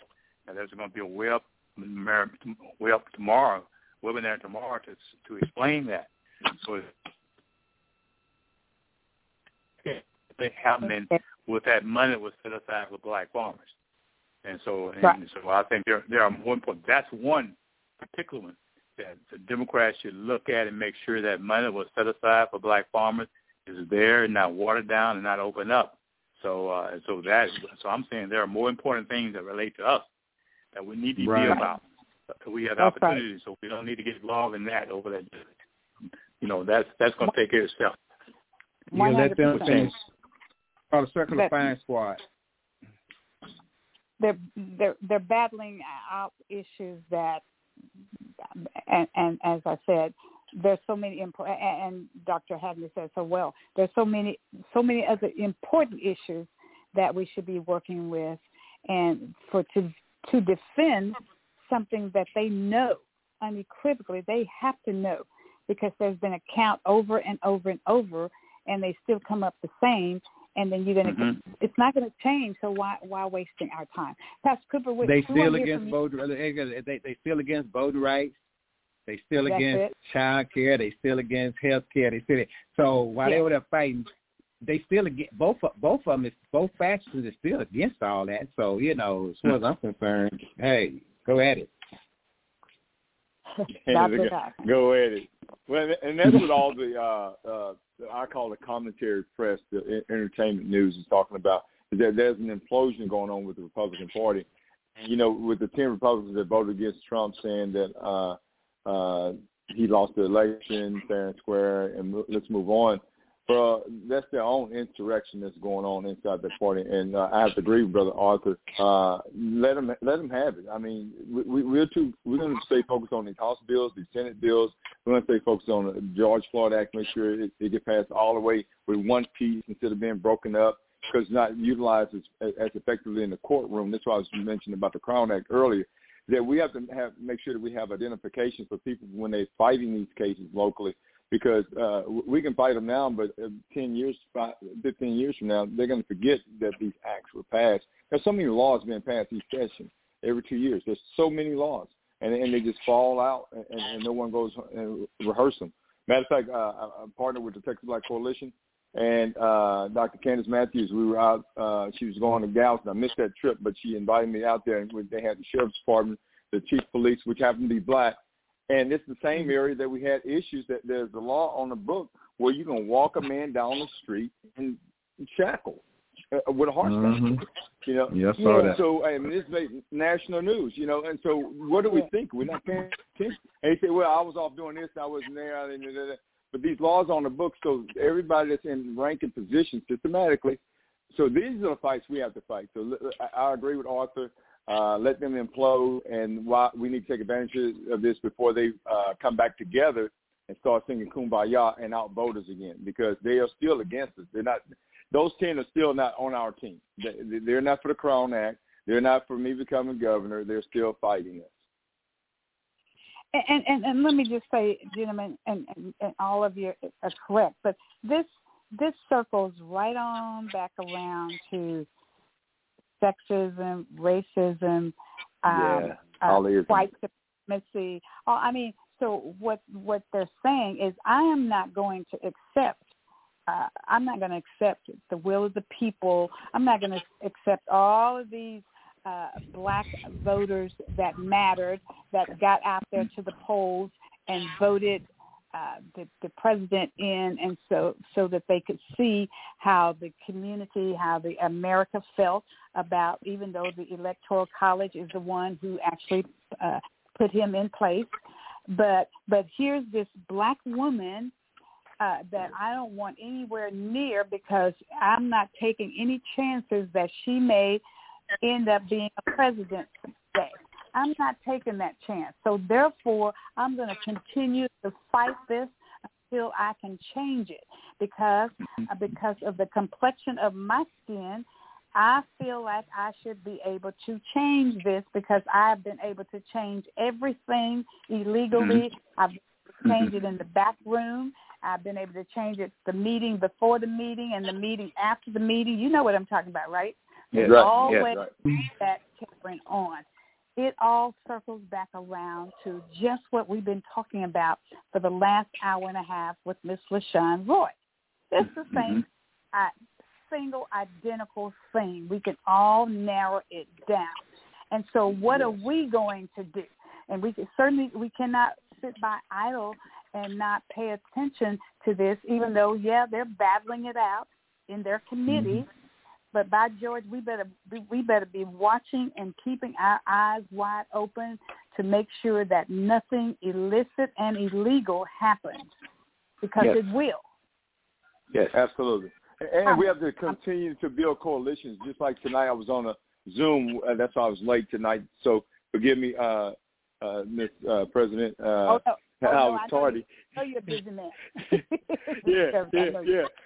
But I was with the African nation across the state of Texas, across the United States, not from Nigeria and all these different places, Ethiopia and different places like that.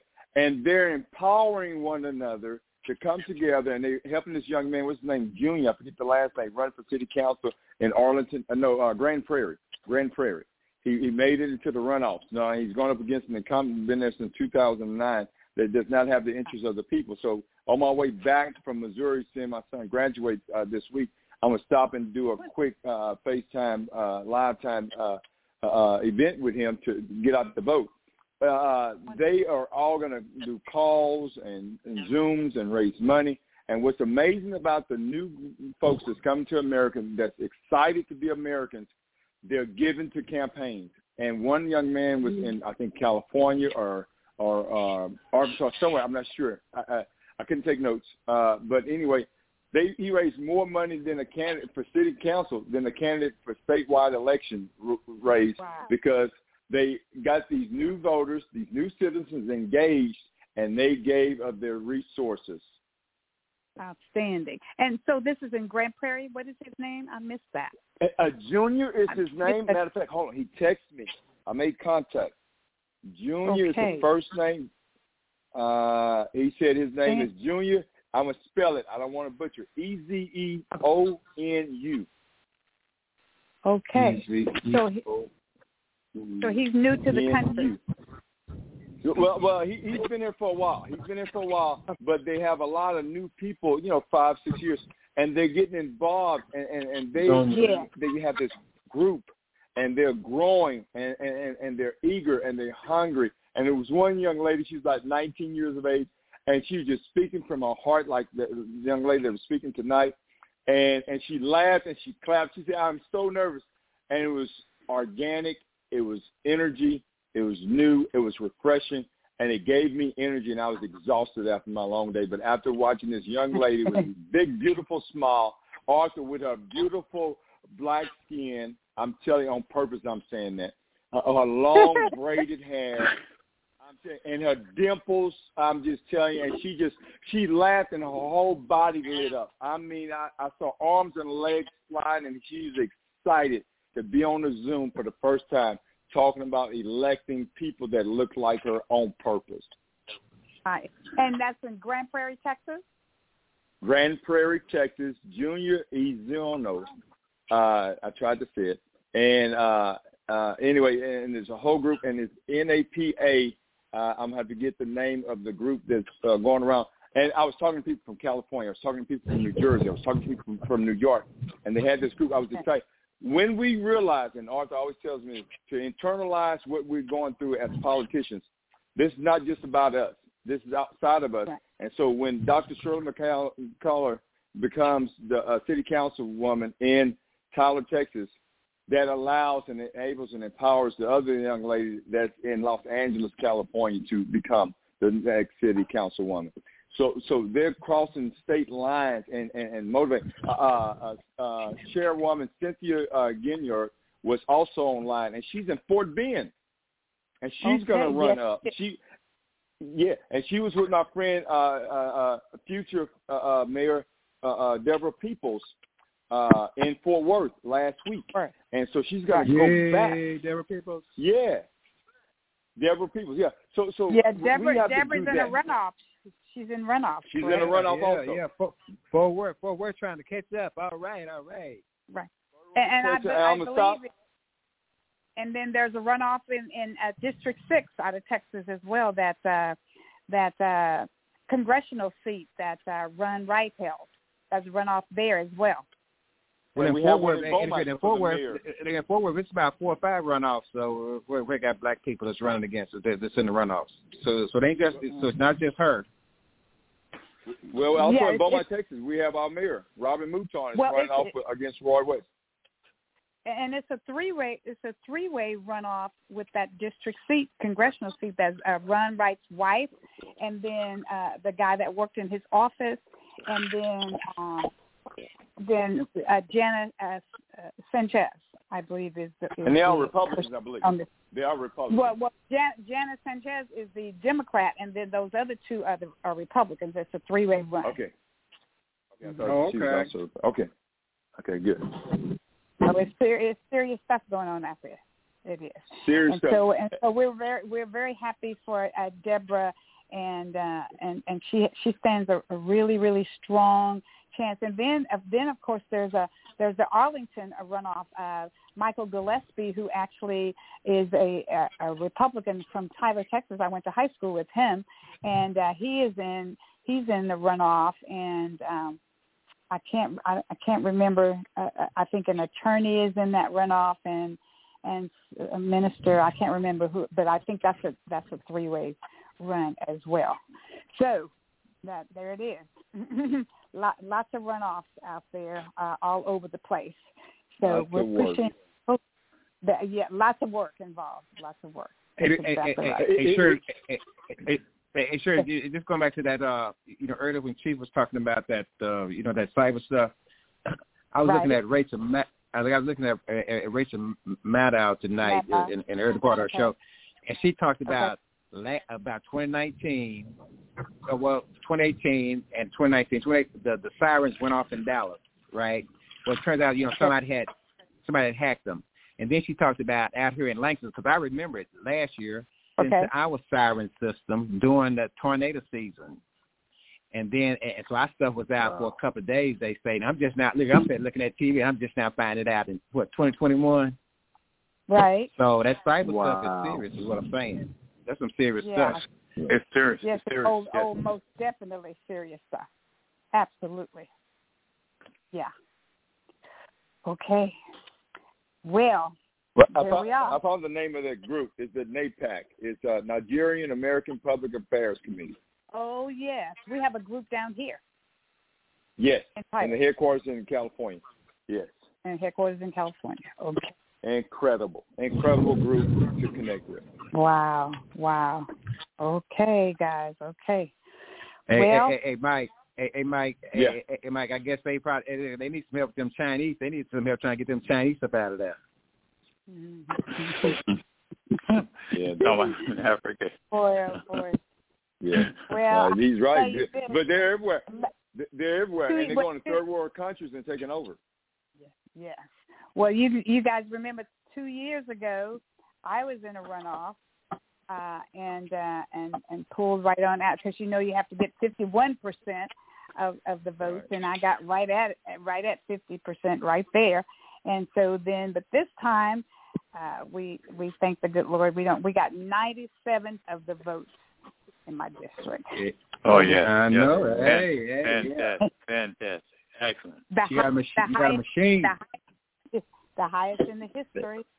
So highest in the history. That's awesome. So we're gonna Shirley, we're gonna need all the we're gonna need all your charisma and all of your organization and all of that, because we come to East Texas. You come in. Come to East Texas. On East Texas. It's gonna be a series. We tell people future Texas is East Texas. That's it. We try to tell them.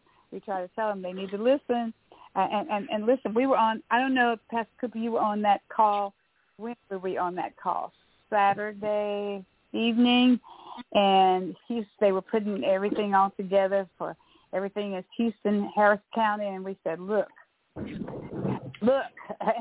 you do the same thing over and over and over, you get the same results. Houston, Dallas, Fort Worth, San Antonio, Austin, you do the same thing over and over, and you overlook the million. That's my point. That is, I said we got 34 counties. We talked about Pastor Cooper. I don't think he was on there because we got it's 38. It's 38 counties. 38 counties in East Texas. And you're going to tell me that you don't need to cover those? We got a million that are registered, and not to talk about those who are not registered. You know what I'm saying? We got 30,000 right here. 85 precincts. That's voter suppression. We have to engage the voters and give them a reason to vote. We have to engage the voters and give them a reason to vote.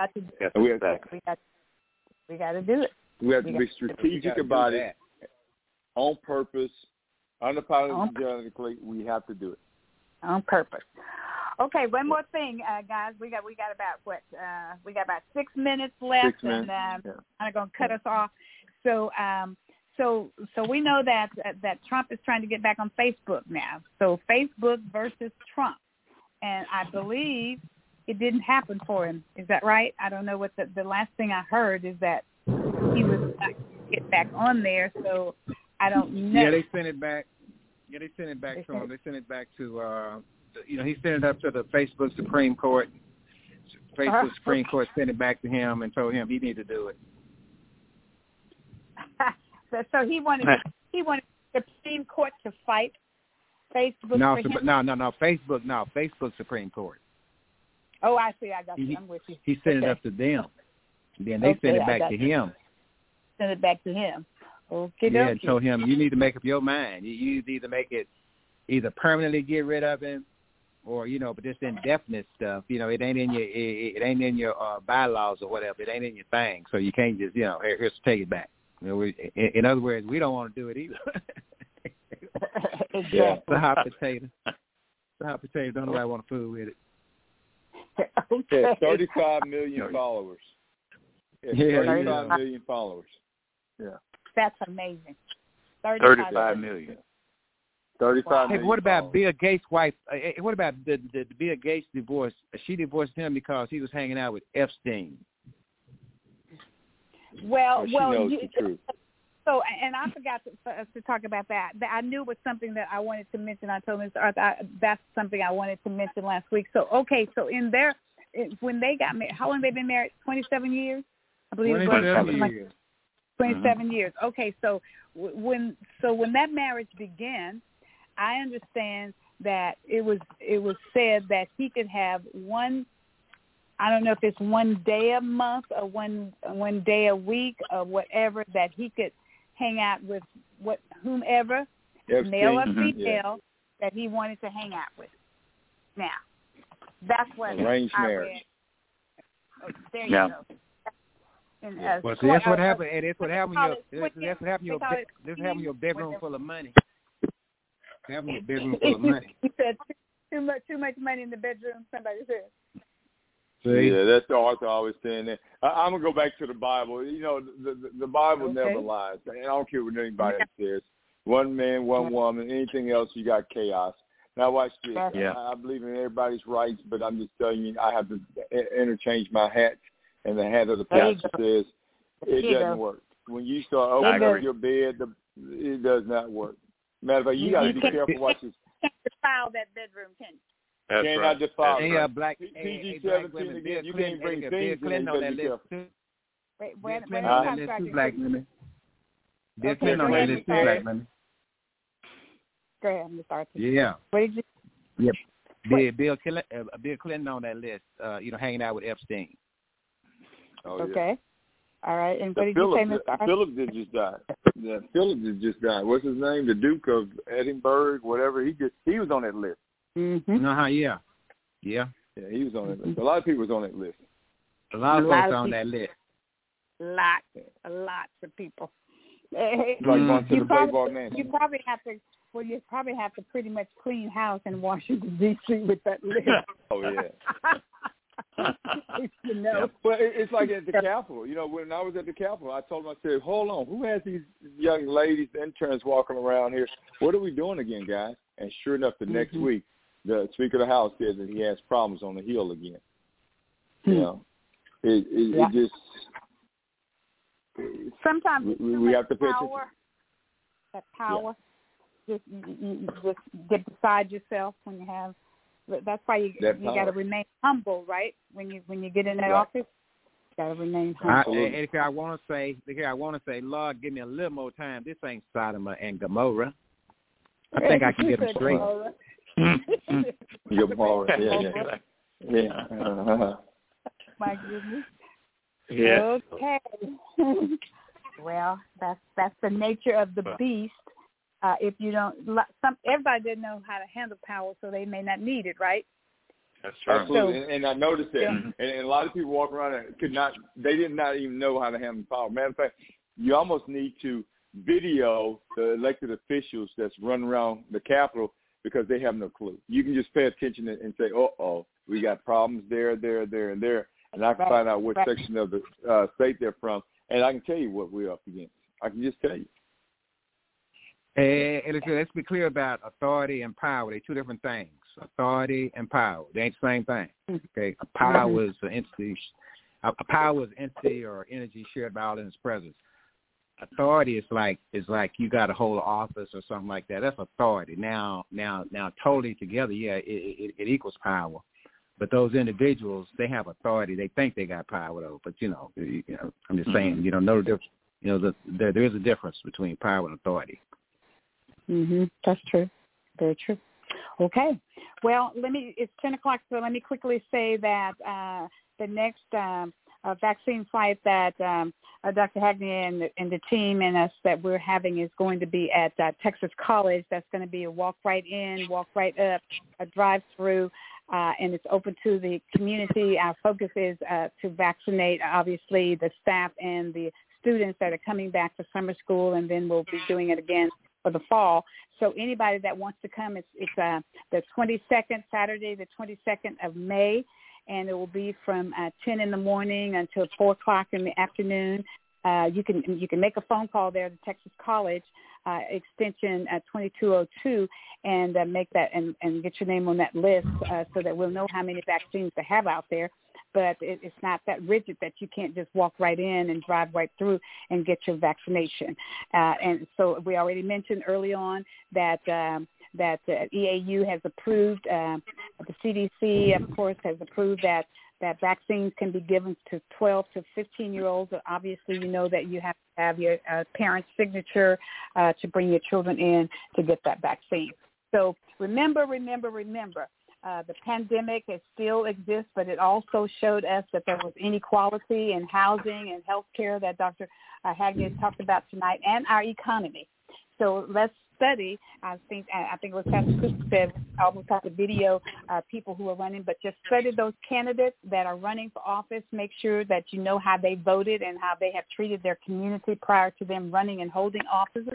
And then that way that can kind of guide you and direct you on your election time. Thank you, gentlemen. It's been an amazing evening. We had a great time with Ms. LaShawn Roy, our president of the Smith County Democratic Club. We'll see you on next week. Marvelous Monday. Thank you so much for joining in with us tonight. And so we won't have our song tonight, so just in. So we'll see you gentlemen soon. Be safe out there. And God bless. Thank you. Bye. Good. God bless. Good night. Good night.